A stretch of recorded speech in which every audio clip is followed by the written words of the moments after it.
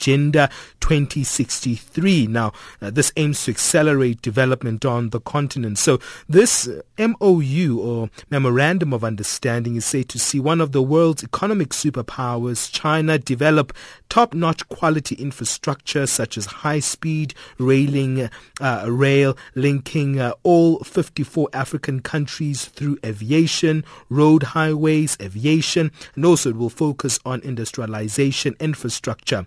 The African Union Commission Chairperson, Dr. Nkosazana Dlamini-Zuma, and Mr. Zhang Ming, the special envoy of the Chinese government and Vice Foreign Minister of China, met in January to sign this ambitious plan.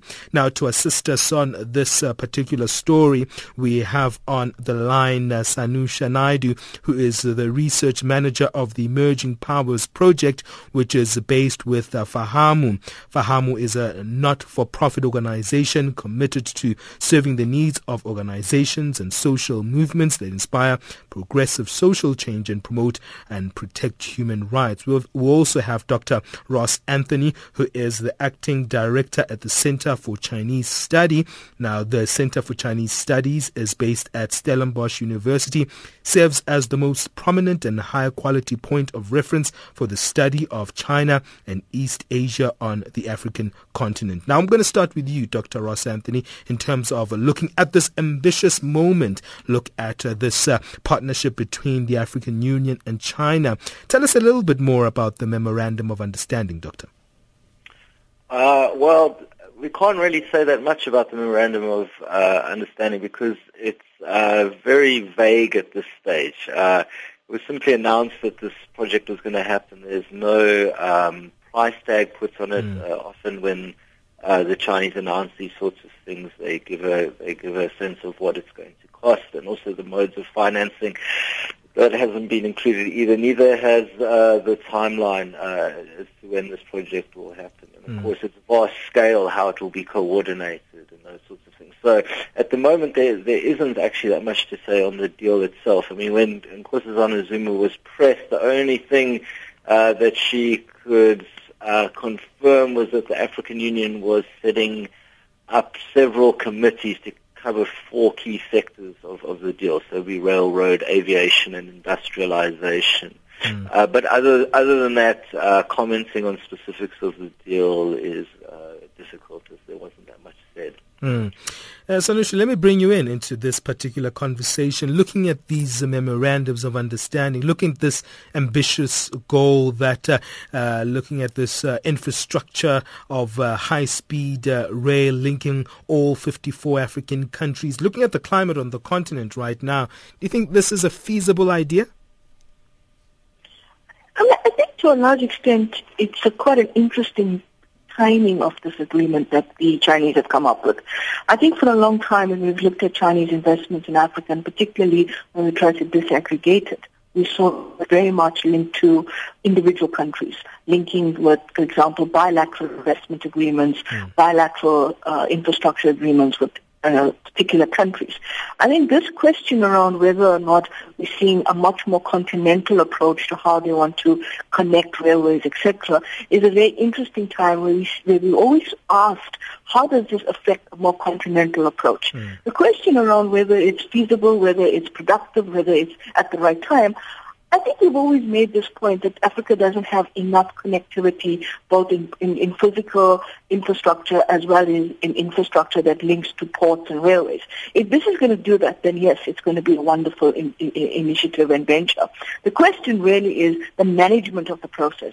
How do we know that the money that's coming in is going to be managed productively? There's going to be accountability of funds. Who's going to basically be bigger recipients of these initiatives and the money? I think we've seen this in a number of countries. For example, just last week, the Chinese have actually finalized a high-speed train in Ethiopia. This seems to be their modus operandi. This is the framework in which they work in. This is how they actually go into countries, connect transport routes and connectivity, etc. Whether it's in their parochial interests, I think we can't deny that there are interests that the Chinese have, and we have to accept, we have to recognize those interests, that no country in the world is always looking at beyond their own interests. and that's the nature of international relations and engagement. To some extent, we've always asked the question around how do we actually understand Chinese investments in Africa? Would we see this MOU signed with the AU as the next stage in China's Africa engagement? Do we see this? And it's quite an interesting point I want to make here is that it comes at a time when this is going to be the 15th anniversary of the China-Africa Forum on Cooperation, the FOCAC, the Forum on China-Africa Cooperation, which is going to be hosted in South Africa towards the end of the year. South Africa is the co-chair of this platform right now. And I think to that extent, it's always also been in the interest of South Africa in terms of its own continental strategy, its own vision around the infrastructure vision, that they've always wanted to connect these kinds of things. South Africa's always wanted China to actually converse and convert their money and invest in continental, if not regional infrastructure frameworks and plans. We're seeing this at the AU level. We've got to now ask, how does this impact at the regional level and even at the sub-regional level? Well, we know that China is Africa's largest trading partner, with bilateral trade which is expected to surpass $200 billion US dollars. Most people would ask, why is China so interested in investing in Africa? Dr. Ross, Anthony, let me give you just your views there in terms of answering that question. Why is China so interested in Africa? Well, as China entered the market economy in the 80s and 90s and grew its industrial sector, it required the need to get more resources from outside of China. It stopped relying on its own oil, for instance, in 1993. That's driven it out, as well as trade and investments. It's part of this, what China calls its Go Global strategy. So it's not just in Africa. You've seen Chinese presence now increase in Southeast Asia and South America.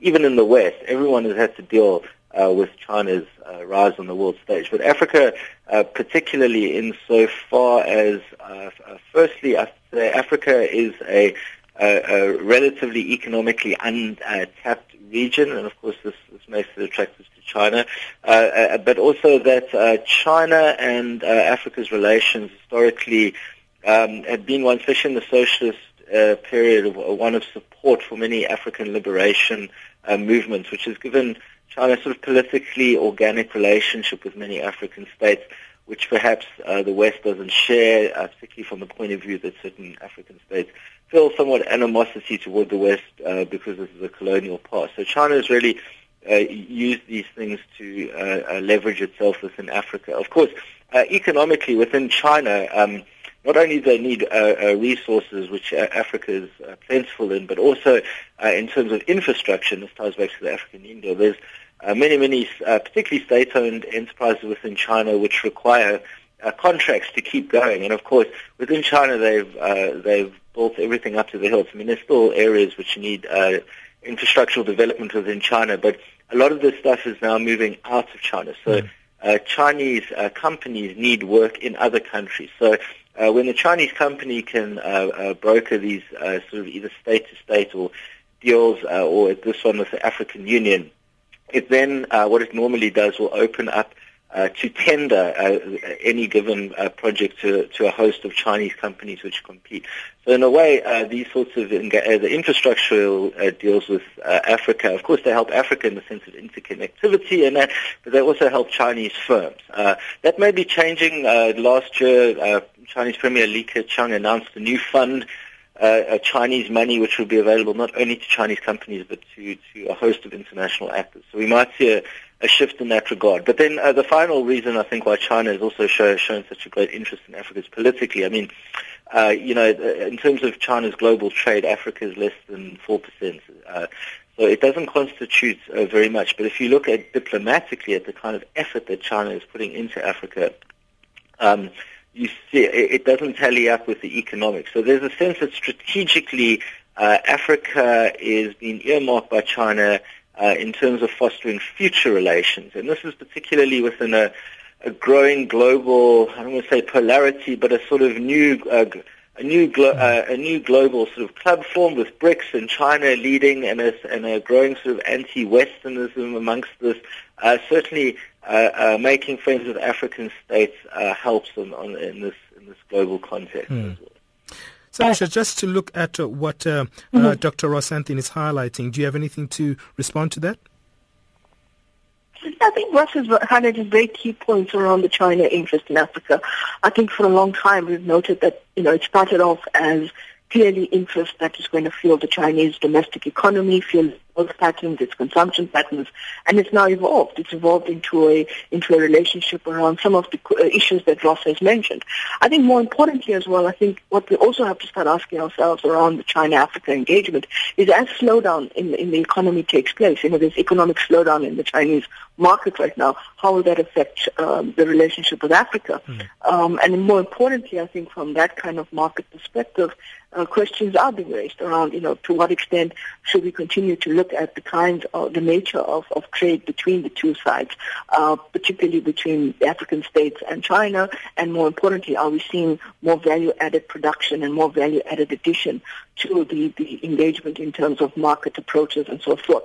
There's another area, I think, which is very clear that we tend to overlook and we need to actually look more critically around, and that is the number of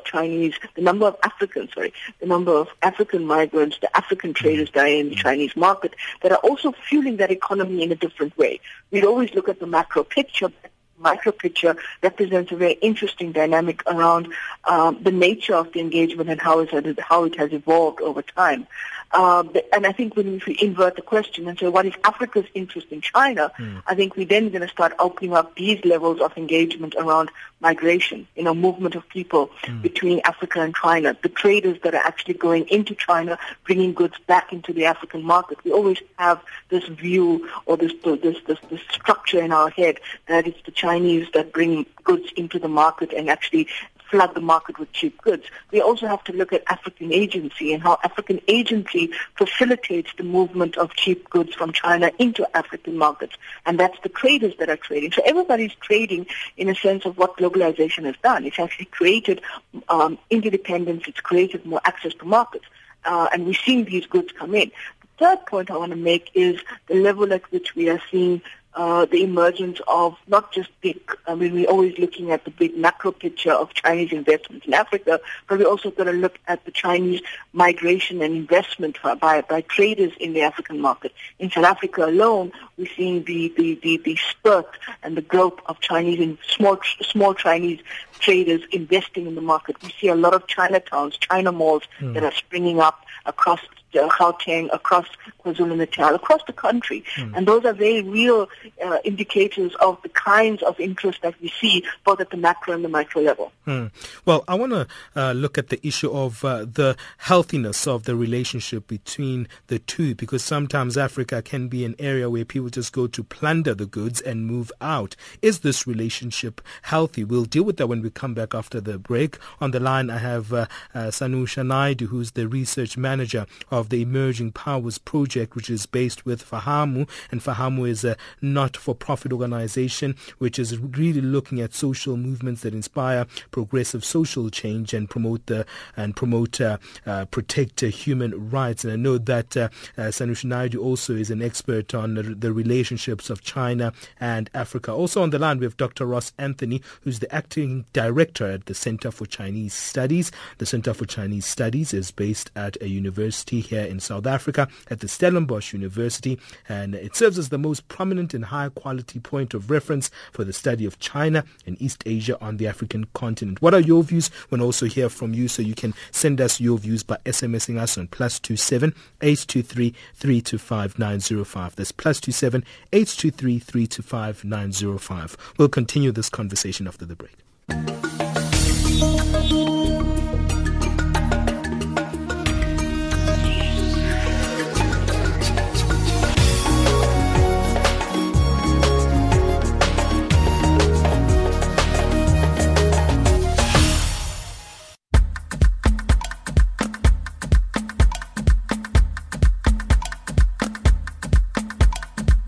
Always Always missing your favorite Channel Africa radio shows? Well, now you don't have to.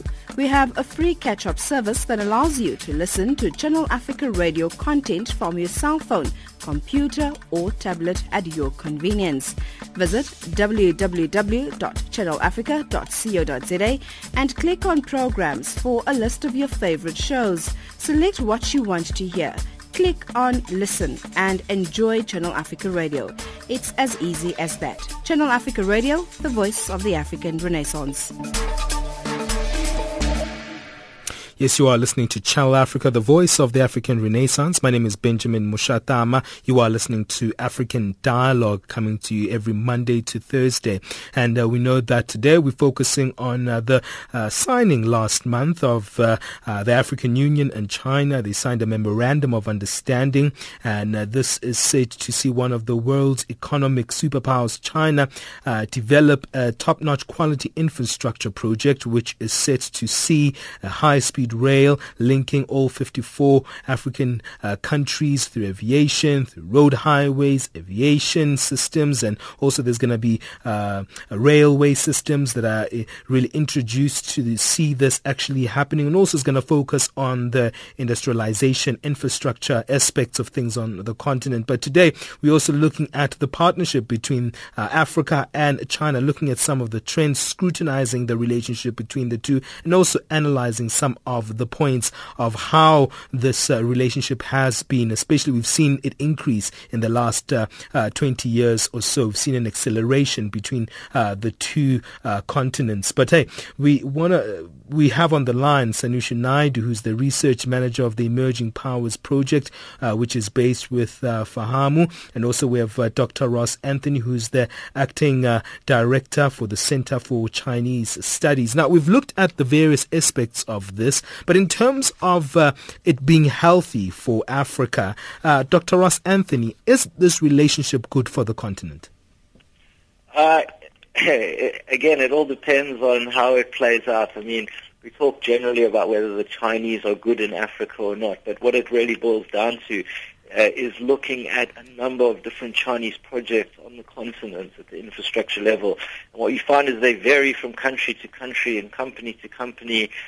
Some are white elephants, some are highly successful. It all depends on the funding, what the projects are they being built in the right places, are local people being consulted, to what degree is corporate social responsibility implemented, or are there environmental checks, are locals consulted with, these sorts of things. So it really depends, and there's examples where Chinese companies have done very well in this regard, and other examples where they haven't at all. And so when you're talking about a infrastructure project that's going to span the entire continent, well, the first thing that I would say is that there's obviously going to be a number of different companies involved from China and involved in different states with different levels of coordination. So I'd say within this project itself, you could find a lot of varying quality in terms of things implemented which are good and which are not so good. I mean, one thing I will say within China that particularly in the West people have not been really sensitive to is that China has itself been undergoing a kind of transformation of its companies, in the sense that even say 10 years ago, issues of environmental sensitivity, labor issues, pollution, these sorts of things within China were not issues at all. So when these companies were going overseas to Africa and whatnot, they would just perpetuate the sorts of practices they would do back home. And then local NGOs in Africa would say, look at the Chinese, what they're doing here is so terrible. Whereas in the sense, this was just Chinese doing domestically, doing abroad what they would do domestically. But within the recent, within the last, I'd say over 5 years or so, there's been a shift. Chinese companies are now increasingly obliged to use corporate social responsibility and particularly within Africa, what you find is at a Chinese government level, at the state level, there's pressure on Chinese companies engaging in Africa to act in a more responsible way. Because at the political level, China wants to establish good, solid, long-term relationships with African states. And, of course, some people make the mistake that Chinese companies and Chinese governments are the same thing and that this Chinese government can simply tell them what to do. that's not really true in the sense that many of these companies have got their own will and do all sorts of things, and it's very hard for the Chinese government to keep tabs on them. So from a political level, there's certainly a push for Chinese companies in Africa to use better corporate social responsibility, be more sensitive to local labor laws. And certainly when I've met with Chinese companies in recent years, there's been more of an emphasis on trying to promote this side of things. So I think there is a shift both internally and within Africa. So again, we must be careful when we write off the Chinese as being bad in Africa or good in Africa, whatever the case may be. There's a host of different actors from state-owned enterprises, provincial enterprises, private enterprises. Then you have the Chinese governments and the embassies, and then of course you have your migrant traders who come in, many under the radar of the embassy. So it's a very complex picture, and the way we can deduce whether it's positive or negative is really by shining a light on a particular project which a particular Chinese company is doing and see how that relates to the broader picture. Sanusha, your views. Dr. Ross Anthony says, hey, it's not that simple. It's not just on face value that you can say that, hey, the Chinese are not good for the continent. What are your views there? I agree. I think in any country, you have to distinguish between the various multi-stakeholders. There's various players in a country that sometimes don't often conform to what maybe the country's rules and standards and regulatory frameworks are. I think what has happened with the discourse and the narrative on the China-Africa engagement is that we tend to get caught up in polemics. We tend to get caught up in a narrative that tends to kind of provide very broad strokes and broad arguments about the Chinese in Africa. But what Dr.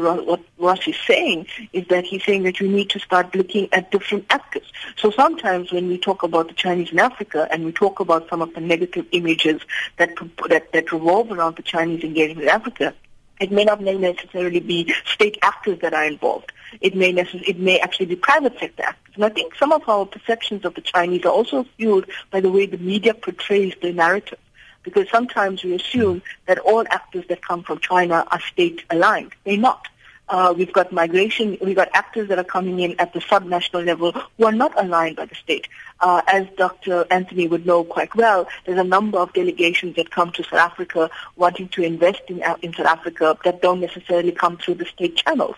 They are basically, we have relationships between Chinese provinces and South African provinces. We have relationships between Chinese cities and South African cities. All of this doesn't necessarily conform through the state channel of the Chinese state. So I think to a large extent what we need to start thinking about much more critically is who are the actors, who are these players, what are they doing, and how does this actually conform to a broader narrative of the China-Africa engagement.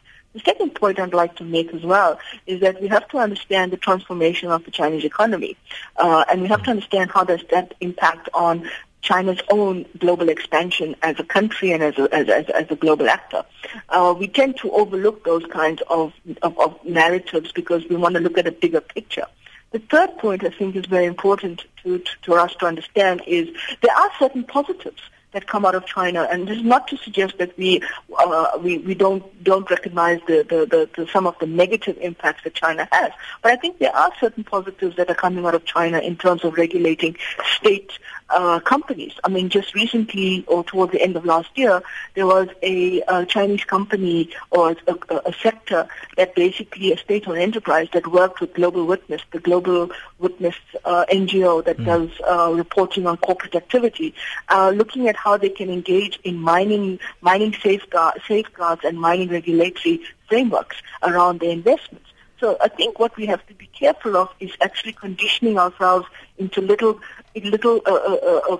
boxes, and boxing ourselves into these narratives that don't explore the fact that there is a changing dynamic in China as well. And also, I just want to come back to this issue of the memorandum of understanding that was signed last month with conflicts, with corruption in both governments and private business sector, a sluggish approach to infrastructure, and also we sometimes see a disjointedness with the various regions Do you think, Sanusha, Africa is ready to really have a move into this ambitious space that is trying to be very kind of futuristic? And I'm sure this is because the African Union is starting to take a futuristic approach with this new Agenda 2063. Are we ready?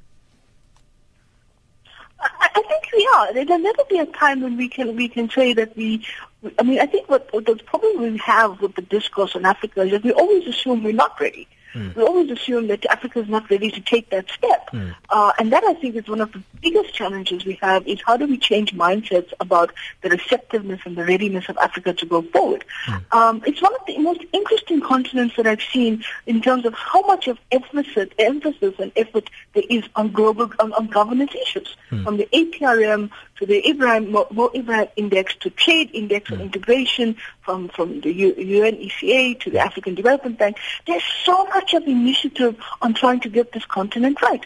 And I think we have to start thinking much more positively that these are little steps. Yes, we may not agree with maybe the frameworks in which how they are structured. We may actually find certain issues and certain criticisms around the indices, etc., etc. But I think the challenge is that we have to start thinking that Africa is ready to make the step. And you quite rightly pointed out there's Africa Agenda 2063, and there's an alignment to that as well, where there's small targets being set every 10 years to see what we're going to be looking at. If you look at the outcomes of the last AU summit, which just happened now in January, and if you look at some of the outcomes of what they were talking about, it's very clear that they're looking towards a much more brighter future. They're looking towards a much more pragmatic future around the AU and where the AU wants to position itself.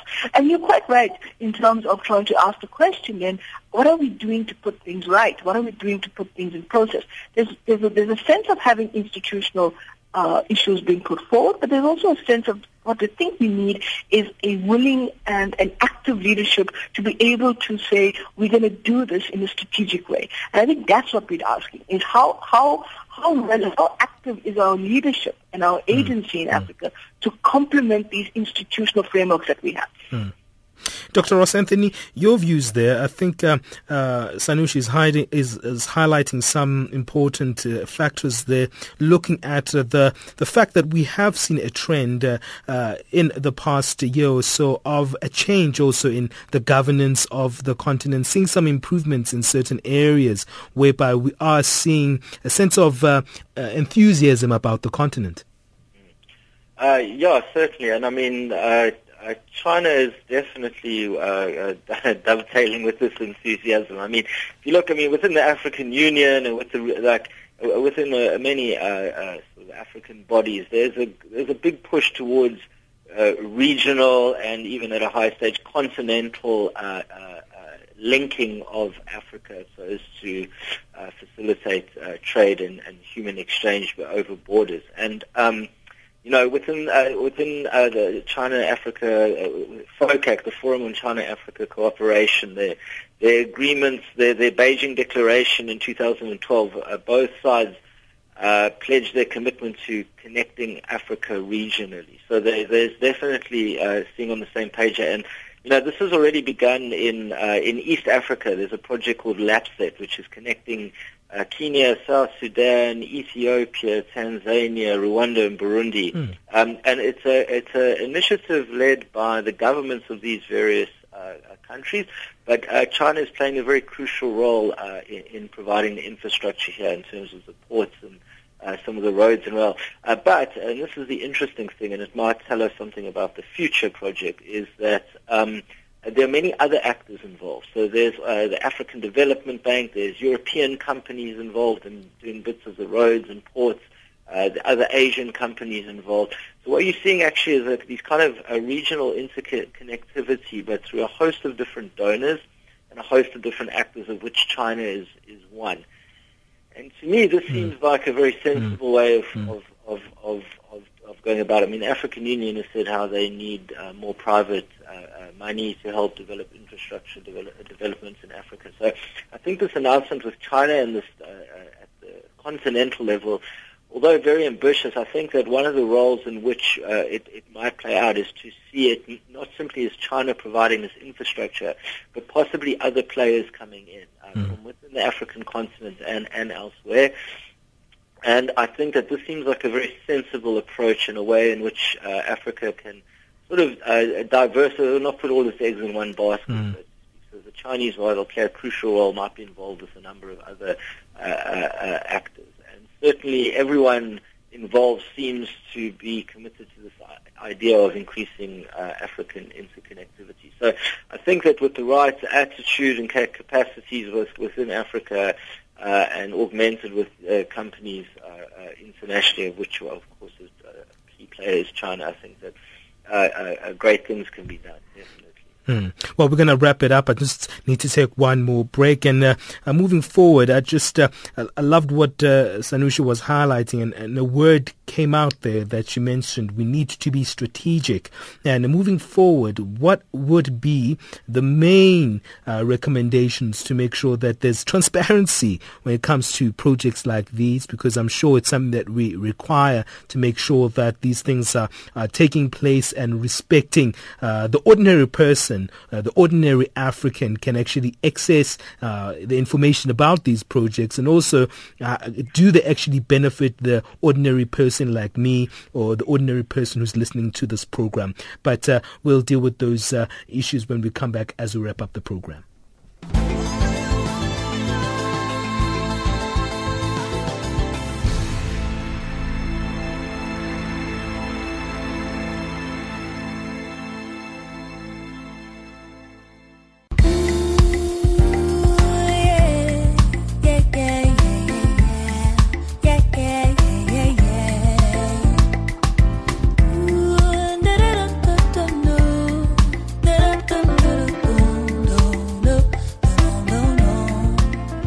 Hi, this is Lyra, South African Afro Soul singer and songwriter. You're listening to Channel Africa, the voice of the African Renaissance, celebrating 20 years of South African freedom and democracy. Channel Africa, the voice of the African Renaissance.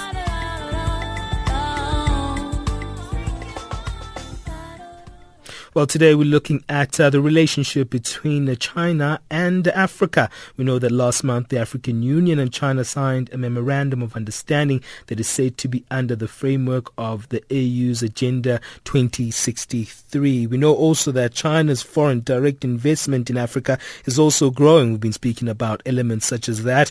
According to China in 2012, the foreign direct investment in Africa reached $2.5 billion. And so we are seeing that there is evident interest from China into the continent. But focusing on this new memorandum of understanding, which aims to accelerate development on the continent, creating a transport link of 54 African countries through aviation, road, highways, and also just focusing on industrialization as well in making sure that that happens. But this is a long-term agenda. I know that the AU Commission chair didn't even want to give the deadline. They didn't even want to give the amount of money that will be invested into this particular project. But moving forward into this particular agenda, Sanusha Naidu, I'm sure this has to happen in a very transparent way. We need projects that actually really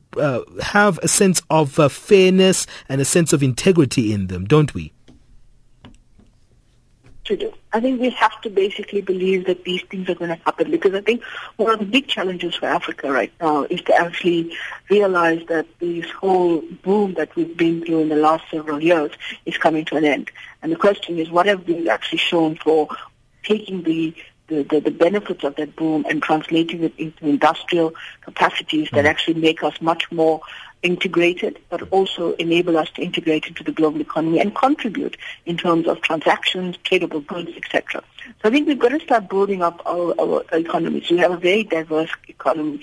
of scale in Africa. We have very low base economies, and so therefore we need to start thinking about much more critical issues around our industrial capacity and our infrastructure capacity and so forth. And this is where I think countries like China, South Korea, India, etc., have all kind of, and even Brazil, have all kind of opened up that space to say, well, we're coming in to address some of the more deficient areas and weaknesses in Africa's landscape, which is infrastructure. But as Ross rightly pointed out, the question is, you can build infrastructure, but if you're not going to maintain that infrastructure, then what's going to happen in the next 20 to 30 years? Dr. Ross Anthony, your views to wrap up the conversation? Yeah, I mean, I think that an announcement of this scale, China needs to be very careful, of course, in light of its image in Africa. There is a very strong spotlight on what China does in Africa. Its critics are very sensitive to pounce on any anomaly. So in this sense, a deal this big and this wide-ranging, I think from the Chinese side, they need to make really sure that that the deals that are happening are transparent and that they're available to scrutiny, and that issues such as environmental and labor issues are treated very carefully, because, as I say, the particularly Western media will be very quick to pounce on anything that is. So I think in a way it's an opportunity for China to really show its progress in Africa, its commitment, but also how it's evolved and matured in its engagement with Africa. From the African side, of course, I mean, as with so much other instances of Chinese interaction with Africa, a lot of it boils down to how African nations deal with this deal. Now, of course, the main problem is how is this going to be coordinated? The African Union, which politically it will test the strength of the African Union and how far it will be able to coordinate this centrally, or perhaps it will be devolved to regional organizations. And, of course, the regional economic communities such as SADC, the East African Community and so forth, which have also been criticized for not being able to enforce their identities. They need to, I think, this will offer a very good opportunity to strengthen regional economic communities. So they will also need to play a very strong role. And finally, I would say that part of this deal included the issue of industrialization, and I think that this is really crucial of the sort of future of the China-Africa engagement. I think one way in which it could play out, which would be very beneficial, was in terms of further industrialization, because that was added value engagement, where sort of taking out resources isn't. And, of course, with China's domestic economy, things becoming more expensive there. There's talk of shifting industrialization out of China, possibly to Southeast Asia. The question is, can Africa become an attractive destination for this kind of industrialization? So I think for the long term, African players should definitely have their eye on this as well, as a way of creating a more sustainable engagement. Well, thank you to Dr. Ross Anthony, who's the Acting Director for the Center for Chinese Studies. Thank you as well to Sanusha Naidu, who is the Research Manager of the Emerging Powers Project. She's based at Fahamu, which is a non-profit organization. Now, thank you both for giving us those insights on that relationship between Africa and China. Hope to speak to you both very soon. Thank you. Very interesting conversation there, looking at the relationship between China and Africa. We know that the African Union and China signed a memorandum of understanding looking at accelerating development on the continent, with that issue of linking Africa through a top-notch infrastructure transport system. So that's very interesting indeed, very ambitious. So we hope that that does actually take place. But the time right now is 11:45 Central African time. Let's move on to our business news with Wisani Matebula.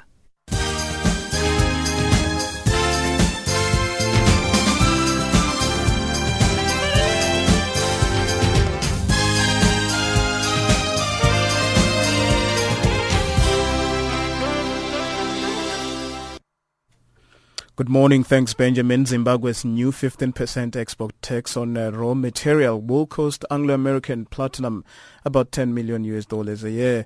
Zimbabwean government's first proposed the tax on unrefined platinum in 2013 in an effort to push mining companies to process the metal domestically. It, however, late last year said it will postpone the hike up until January 2017 to give miners time to build the smelting and refining plants. Namibia could have been prejudiced of millions in tax revenues. This after 24 wealthy nationals reportedly stashed away more than $3.8 million in offshore accounts held through international banking giant HSBC amid tax evasion claims. According to secret banking files obtained from the French newspaper Le Monde, revealed by the International Consortium of investigative journalists, 24 clients connected to Namibia by birth or residence operated accounts opened between 1978 and 2004. Frikkie Wallis reports from Namibian capital Windhoek. The revelations come as Namibia lost billions of tax revenue in the past decade after companies, individuals and criminal organizations transferred nearly 60 billion Namibian dollars. According to the Global Financial Integrity Group, Namibia ranked 166th on the leaked HSBC list of Swiss bank account holders, with nationals from neighboring countries also on the list. The highest amount of money associated with a client connected to Namibia is 19.6 million Namibian dollars. Congolese mining companies say the government's suspension of negotiations with them over new regulations could jeopardize investments. DRC Chamber of Mines say that the government had unilaterally suspended consultations last week and sent a draft to Parliament without giving the chamber a chance to see the final text. The industry is opposed to proposed increases in royalties that companies pay the state as well as other aspects of mining regulation. And Guinea aims to launch a bidding round for up to 25 offshore oil blocks this year. This as the country seeks to lure investment even as it continues to battle Ebola. Following successful exploration in Ghana, which began pumping oil in 2010, several other West African nations are hoping to join the ranks of oil producers. Guinea is better known for its vast deposits of iron ore and bauxite. Speaking about iron ore, South African Kumba Iron Ore reported a drop in full-year headline earnings. Headline earnings per share is the main measure of profit in South Africa and excludes certain one-time items. Kumba says crude steel production is focused to recover slowly this year due to weaker growth in the Chinese economy. Financial indicators, the US dollar trading at 11.53, South African rands 9.45, Botswana pulas and 6.56 Zambian kwachas. It's also trading at 0.65 against the British pound and at 0.88 against the euro.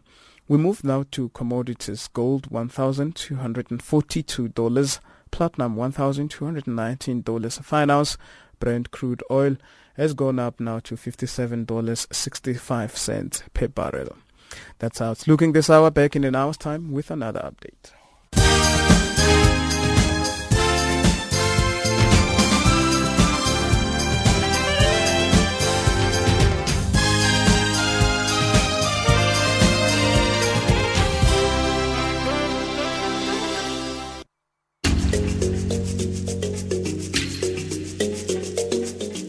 This is Channel Africa, South Africa's only official international public radio station on shortwave, internet and satellite.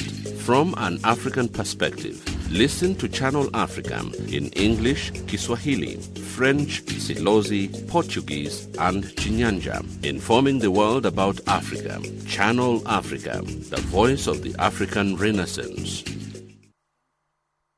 Tammy Kuza now joins us to give us our sports news.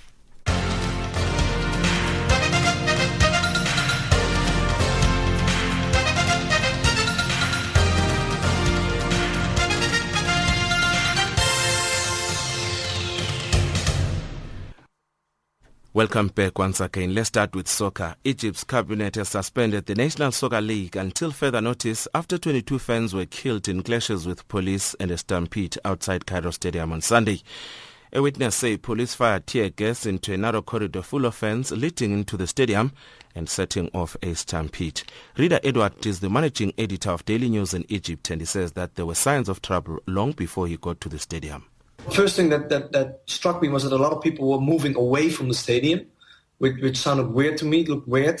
And when we walked towards the stadium gates, there were a lot of ambulances, a lot of police, also military vans. We also sort of burned police car, so the atmosphere was definitely very tense. Celebrations continued in Ivory Coast yesterday after national football team's victory 1-0 on penalties over Ghana in the final of the Africa Cup of Nations. Celebrations continued throughout the night, and vuvuzelas were still being sounded yesterday, while Ivory Coast's flag could be seen on every minibus and taxi. I'm so happy. We've been running after this cup for so long, and now we are happy. We are happy. Yeah. The only thing I was doing was just praying.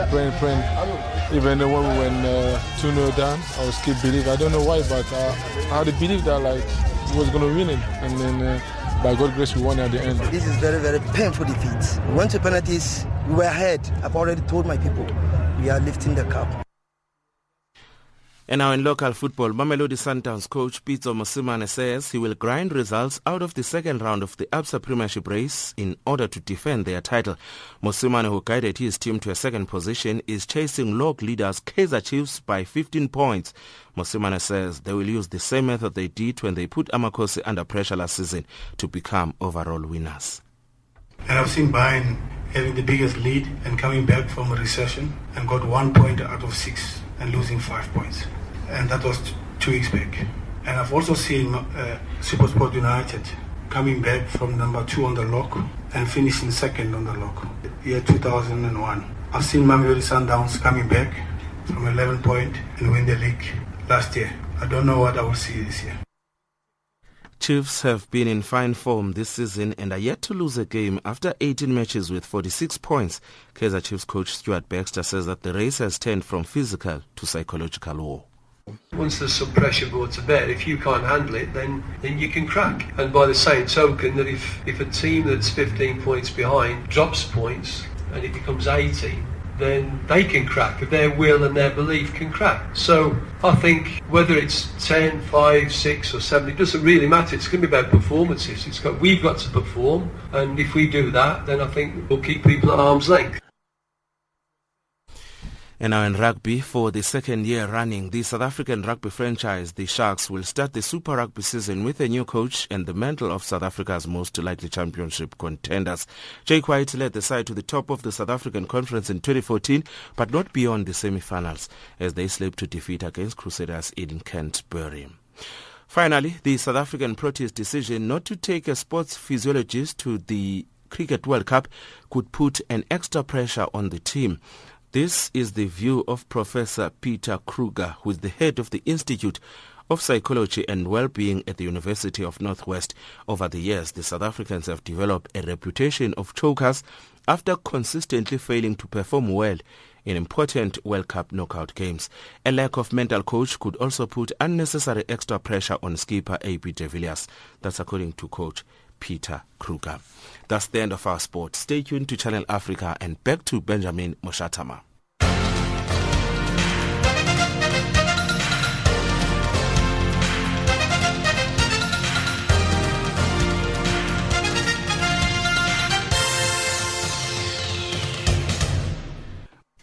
Well, that's how we end the program today. We're going to end it with the proverb of the day. This is a Congolese proverb. I love this one. It says, the throne upon which the chief is seated does not shake. Let me say it again for understanding. The throne upon which the chief is seated does not shake. I love that. I don't think it's just for chiefs. I think it's for anyone who's pretty good at whatever they're good at. And if they own whatever they're good at, they will actually maintain whatever they are good at. So I think it's something that you can take hold of. Everyone has their own authority in terms of what they're good at. So, hey, if you have your own seat and you have your own throne, something that you're really good at, hey, sit on that throne, own it, do the best that you can, and your life won't shake. You'll be kind of consistent in the things that you do. Because some of us just do things that we're not good at, and that's when life just takes us in a direction that we're not supposed to go to. So let's say that one again. The throne upon which the chief is seated does not shake. Remember, African Dialogue comes to you every Monday to Thursday at 1100 hours Central African Time. Interact with us via Facebook. We've got a Facebook page called Channel Africa, or tweet us at Channel Africa 1 or SMS us on +27 823 325 905. We end the program with Papa Wemba. This one is titled Salakeba.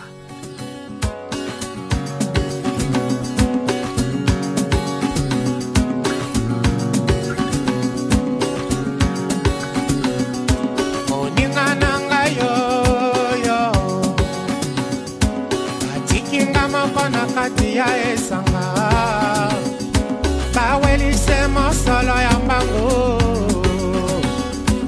okima mbango salake bayo kozoka moninga salake bayo yo salake bayo yo salake bayo yo salake bayo moninga salake bayo yo salake bayo yo salake bayo moninga